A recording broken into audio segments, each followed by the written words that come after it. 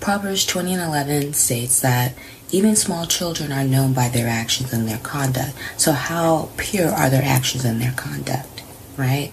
So just like, let's say you're an adult and you have a small child and they're doing something that might look like they're being sneaky, right? The reason why you know that behavior is because you've had a sneaky moment before, right? So that's why you can call it out when you see a child doing it.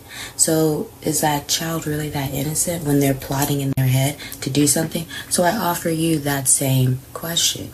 As an adult, look at your life, look at your choices, look at the relationships that you've been in, look at the jobs that you've had, look at the friends that you've had, and ask yourself, do these things serve me? And if they haven't been serving you, ask yourself, well, why have you been partaking in them? Because just like a child knows if I do X, Y, and Z, I'll get A, B, and C, as an adult, you have that same knowledge, but you're not using what you have to get what you need.